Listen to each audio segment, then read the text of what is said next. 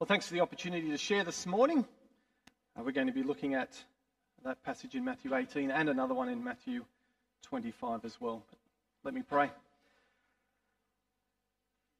Father, we thank you for the opportunity to meet together and to open your word. So, Lord, we would ask that you would speak through it to us. As a reminder, today being Pentecost Sunday, when the Holy Spirit came upon your people and the church was started.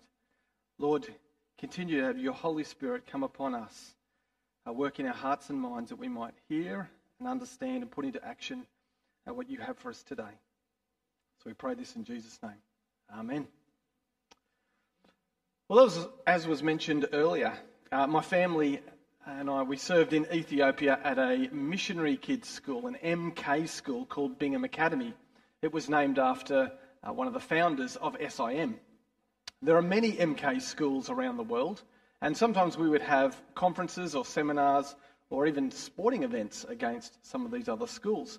But one of the things I noticed about the names of quite a few of these other schools is they're taken from Christian attributes or virtues, like Grace. There was Grace Academy. Hope Academy. Peace, or Haven of Peace Academy. Faith Academy. Well, two of those in the one country. But there were two noticeably absent terms.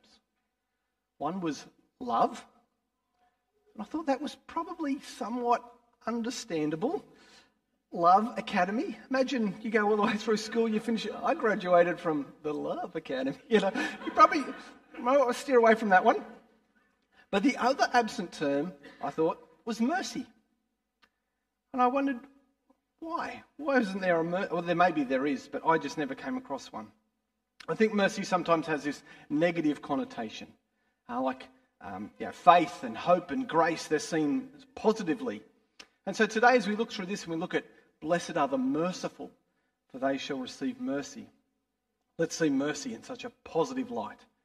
So what I'm going to do is address mercy, what is it and how does it work, particularly looking at two passages in Matthew's Gospel from where Matthew is recalling to us Jesus' teaching. So what else does Matthew say Jesus teaches us? I'll go back and have a look at Exodus 34 in just a moment. Bit of background in the Old Testament. But first of all, the context. We're working through the Beatitudes, and this is part of the series. So Jesus' opening statements as he teaches his disciples what it means to be a follower of his. And it's found in the Sermon on the Mount in Matthew chapters 5 to 7. But he's not just teaching them. Of course, he's teaching the huge crowd that is following him. They're wondering what's going on with this guy, these amazing things he's doing, these things he's saying, and so they're listening in. So as he's teaching the disciples, there's so many more people hearing about what it means to be a follower of the Lord. And he launches with the Beatitudes, the blessed are thee, and the series we're going through. And blessed means more than just something like happiness, which is sometimes the way it's translated, because happiness is often an assessment of us and how we're feeling in a situation. Rather, to be blessed is something that God is giving to us, or it's being given to us or put upon us. It's more like a gift from the Lord. It's his assessment of how we are living. And as Andrew shared with us a few weeks ago, he shared with us, it's the God-endorsed life. That's one way we can think about being blessed. God's favour, his delight upon us in achieving his purposes for his glory. We may not necessarily be feeling overly happy in it at the immediate time, but we can see in the bigger picture, God is having his way in us and through us to bring about his purposes and his good plans. And so how does that fit in with being merciful or showing mercy? How does it fit in here with God? I'm going to go back to Exodus 34. I'm going to read a couple of verses from Exodus 34. In this case, in Exodus 33 and 34, Moses is being hidden in the cleft of a rock. It's for his protection because God is passing by. And the reason is because Moses is asked to see God's glory. So God's hiding him in this cleft. He's going to pass by. He can just get a glimpse of God's glory. But notice what God says as he passes by in Exodus 34, verse 6. What is God's first descriptor of himself? This is Exodus 34. I'm just going to read verses 6 and 7. I'm actually reading from the ESV version. I'll explain that in a minute. The Lord passed before him and proclaimed, the Lord, a God merciful and gracious, slow to anger and abounding in steadfast love and faithfulness, keeping steadfast love for thousands, forgiving iniquity and transgression and sin. And it continues on. But here, what is the first descriptor the Lord has for himself? It's that he is merciful. That's the first thing he says about himself when he's revealing his glory to Moses. Now, some passages or some translations translate that as compassionate, and the meaning is definitely intertwined. It's a heart for the needs of the dire situation of another. It results in action, and as we read there, the primary action is God is patient, like slow to anger, maintaining steadfast love and faithfulness, and he's forgiving. He's forgiving sin. He's forgiving iniquity, transgression. See, mercy is traditionally understood to be withholding something that is deserved, or holding back from something that is deserved, like punishment. Mercy is holding back. But it comes from compassion. It comes from pity, seeing someone in a weaker state. It leads to, mercy is the path to forgiveness. It leads to forgiveness and restoration. It's the other side of that really great coin, that valuable coin with grace. Grace is on the other side. Grace is unmerited favour, giving what is not deserved. Mercy is holding back, not giving what is deserved. And that's how God wants to be known, isn't it? That's the first thing he says about himself when he's revealing his glory. He says that he is merciful. The first thing, a heart of compassion for the state that we are in, lost. And so now we come to the Beatitude in Matthew 5, verse 7. Jesus says, blessed are the merciful, for they will receive mercy. You see, God is not calling us to be anything other than what he is, at his heart, at his core. The God-endorsed life, the blessed life, are those being merciful, just as God is. And we are recipients of his mercy. So let's have a look at this passage that Ruth read for us in Matthew chapter 18, where Jesus talks about a little bit about mercy, or the unmerciful servant. I like to think of this parable as the Jerry Maguire parable. If you've ever seen the movie Jerry Maguire, show me the money. He says it louder and longer and louder. Here's a show me the money parable. Verse 21, I'm going to read through it again. Peter came to Jesus and asked, Lord, how many times shall I forgive my brother or sister who sins against me? What, up to 7 times? Jesus answered, I tell you, not 7 times, but 77 times. 70 times 7. Therefore, the kingdom of heaven is like a king who wanted to settle accounts with his servants. As he began the settlement, a man who owed him 10,000 bags of gold, now that is a lot of gold, was brought to him. Since he was not able to pay, the master ordered that he, his wife, his children, all that he had, be sold to repay the debt. And as the servant fell to his knees before him, be patient with me, he begged. I'll pay back everything. And how did he reply? The servant's master took pity on him, had compassion on him, cancelled the debt, and let him go. When the servant went out, he found one of his fellow servants who owed him 100 silver coins. He grabbed him and began to choke him. Pay back what you owe me. That show me the money. His fellow servant fell to his knees and begged him, be patient with me and I'll pay it back. But he refused. Instead, he went off, had the man thrown into prison until he could pay the debt. But when the others saw what had happened, they were outraged. They went and told the master everything that had happened. And the master came, called in the servant, you wicked servant, I cancelled all that debt of yours because you begged me. Shouldn't you have had mercy on your fellow servant just as I had on you? In anger, his master handed him over to the jailers to be tortured until he should pay back all that he owed. This is how my heavenly Father will treat each of you unless you forgive your brother or sister from the heart. In this parable, this is about the question of forgiveness, isn't it? How many times, again and again, and forgiveness is directly linked with showing mercy. Just as in the Exodus passage, God calls himself merciful to start with, and he goes about forgiving iniquity and transgression and sin. See, this first servant in this case had a massive, massive debt. 10,000 bags. He's never going to be able to repay it. And the master sacrificed his own wealth, his own bank account. He sacrificed what would have been justice, having the guy go spend time in jail, him and his family, all for the benefit of a dire situation of that servant. He couldn't repay.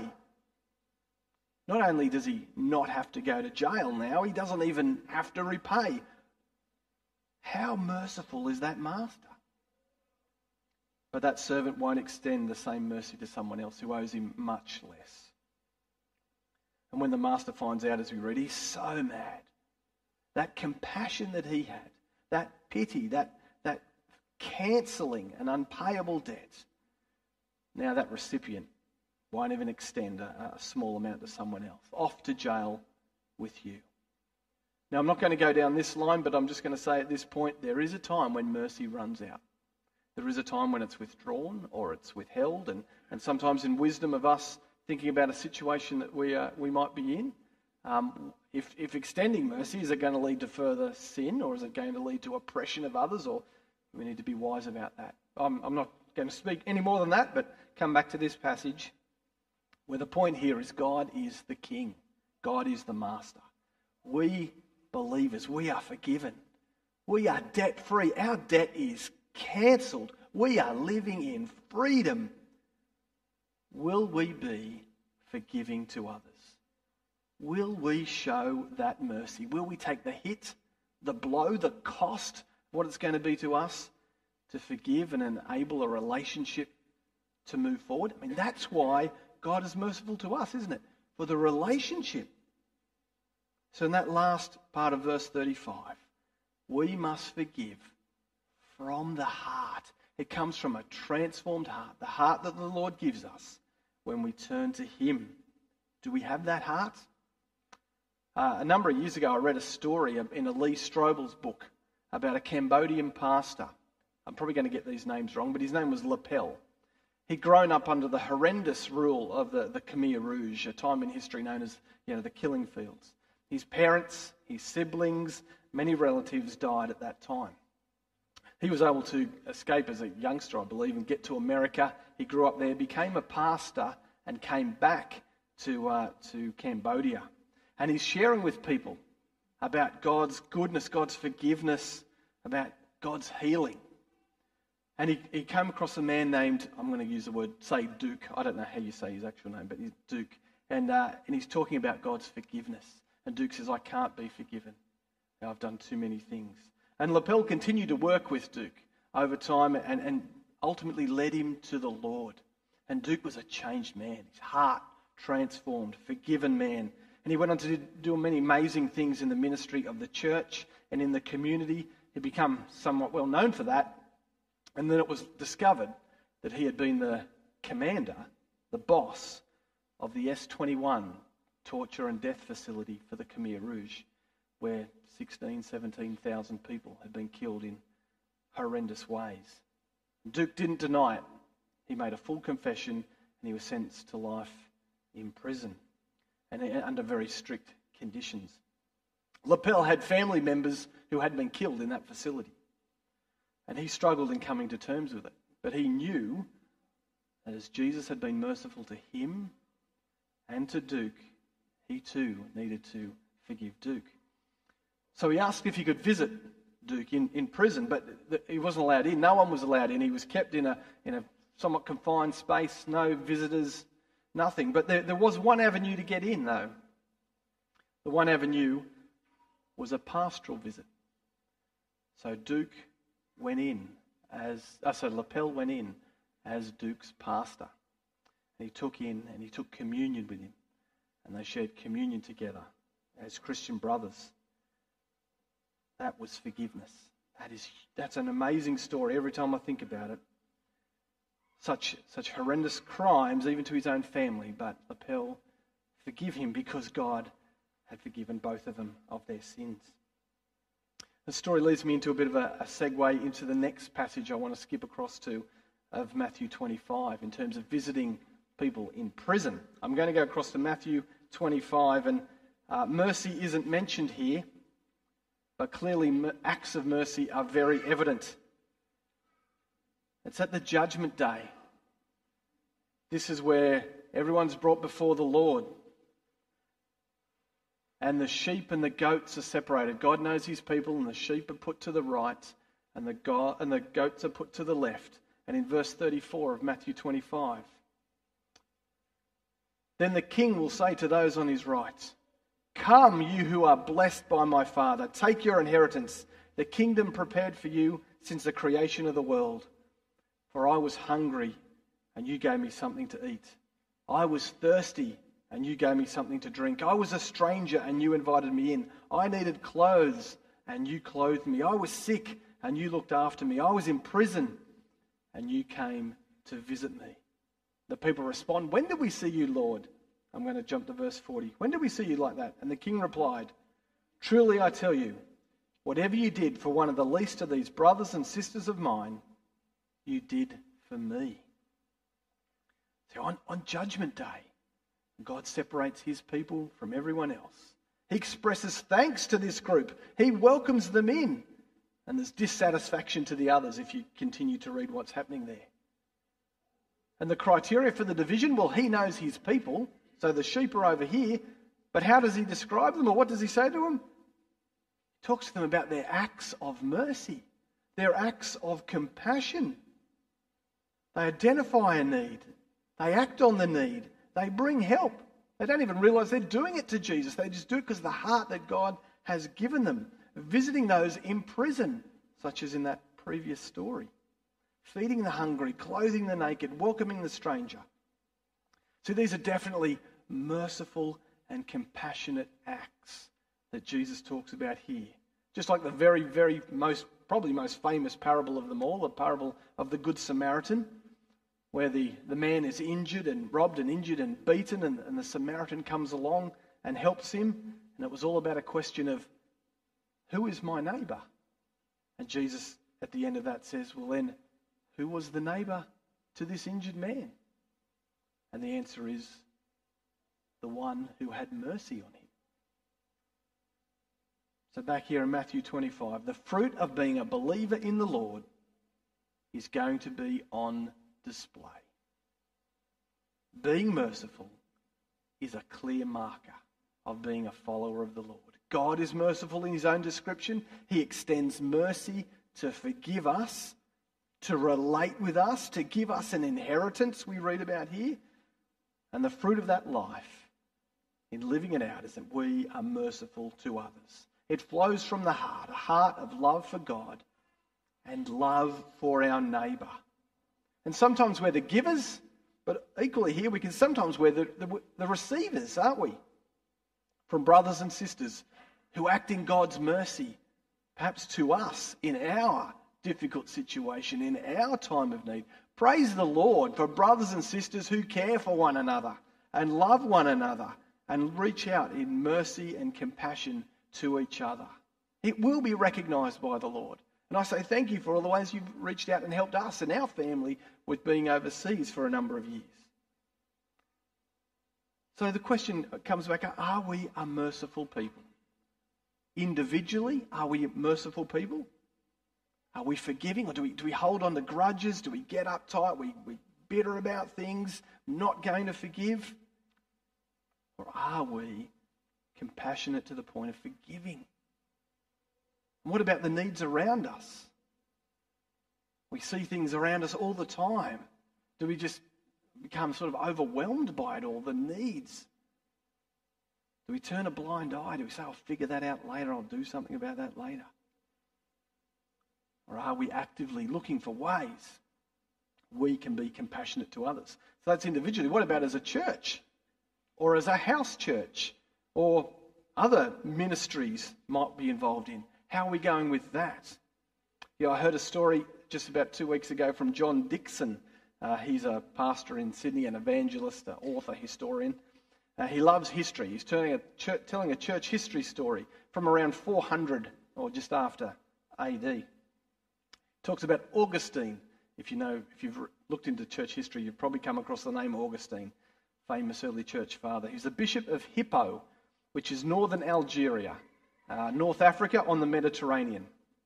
He and his church at Hippo were saddened by the plight of so many of the North Africans being tricked, being deceived, and captured and taken as slaves.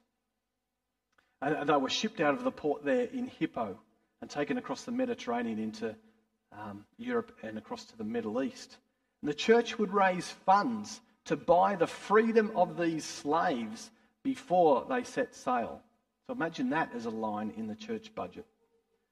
But there came a time when, they didn't have enough money, and there were so many more people being captured, being tricked, being deceived, and being held in these cells that the church couldn't do much about it. So, as John Dixon describes, in one of the gutsiest church outings ever, the church made a raid on the docks. They went to the ships, they released the slaves, they went to the holding cells, got them out, brought them back to their own homes and the church and helped them out. Gave them what they needed to get on their way to get back to their homelands. And Augustine wrote a letter to the Bishop of Rome asking for help, for further help for these mercy ministries. You see, compassion, reaching out, taking action, however that might be, it demonstrates the merciful God and compassionate God that we have as we live that out for others. And it also opens opportunities to be able to share about the good news. What great opportunities that are had even through our church. I was looking over here with the Peace Children's Home. A missionary I met with this week and I did a debrief with, and the things that she was able to, she just saw a child on the side of the road, this is in an African country, and took them to the hospital. And in the end, the family came to know the Lord. Acts of compassion. Because we demonstrate what the Lord is, how he demonstrate his character. We lead people to the gospel in that way as well. So the Lord says to his people, the ones who have shown mercy, the ones who show forgiveness, that they in turn are receiving a welcome into his kingdom. That's verse 34 of that same Matthew 25. Come, you blessed by my Father, inherit the kingdom prepared for you from the foundation of the world. I love how this passage lines up so well with Matthew 5:7. Blessed are the merciful, for they shall receive mercy. As God's children, we have received mercy in our lost state. We become one of his people through the sacrifice of Jesus. He's given his life for ours. We've been adopted in by the Holy Spirit, celebrating Pentecost Sunday today. A change of heart that reflects his heart and his merciful character. We are being merciful because he was first merciful to us. We see it in a way we interact as brothers and sisters and care for one another, care for those, our brothers and sisters on the other side of the world, and ultimately we'll see it face to face as we come into the inheritance we have with the Lord. So today I want you to know, mercy is available. If you don't know the Lord, it's available. It's free of charge. The Lord is compassionate. Like Duke, no matter what you've done, you can be forgiven. Our society is moving further and further away from forgiveness. We're more into cancelling this and shaming that. Well, God is the God of restoration because Jesus was cancelled. Jesus was shamed on the cross for us. Look to him and find mercy. So I'm going to finish by praying, but I want to just leave this 30 seconds of silence for you to talk to the Lord. What might the Lord be bringing into your heart or your mind in terms of, is there someone you need to forgive? Is there someone you need to deal with to fix up that relationship, to have compassion? Is there some ministry of compassion you can get behind? Or some way you can reach out to people in your street, people across the world, and share that compassion that God has for us? And if nothing else, you might just Give thanks to the Lord. As Lamentation says, his mercies are new every morning. Or like the tax collector in Luke 18, simply say, Lord, have mercy on me, a sinner. Let's pray.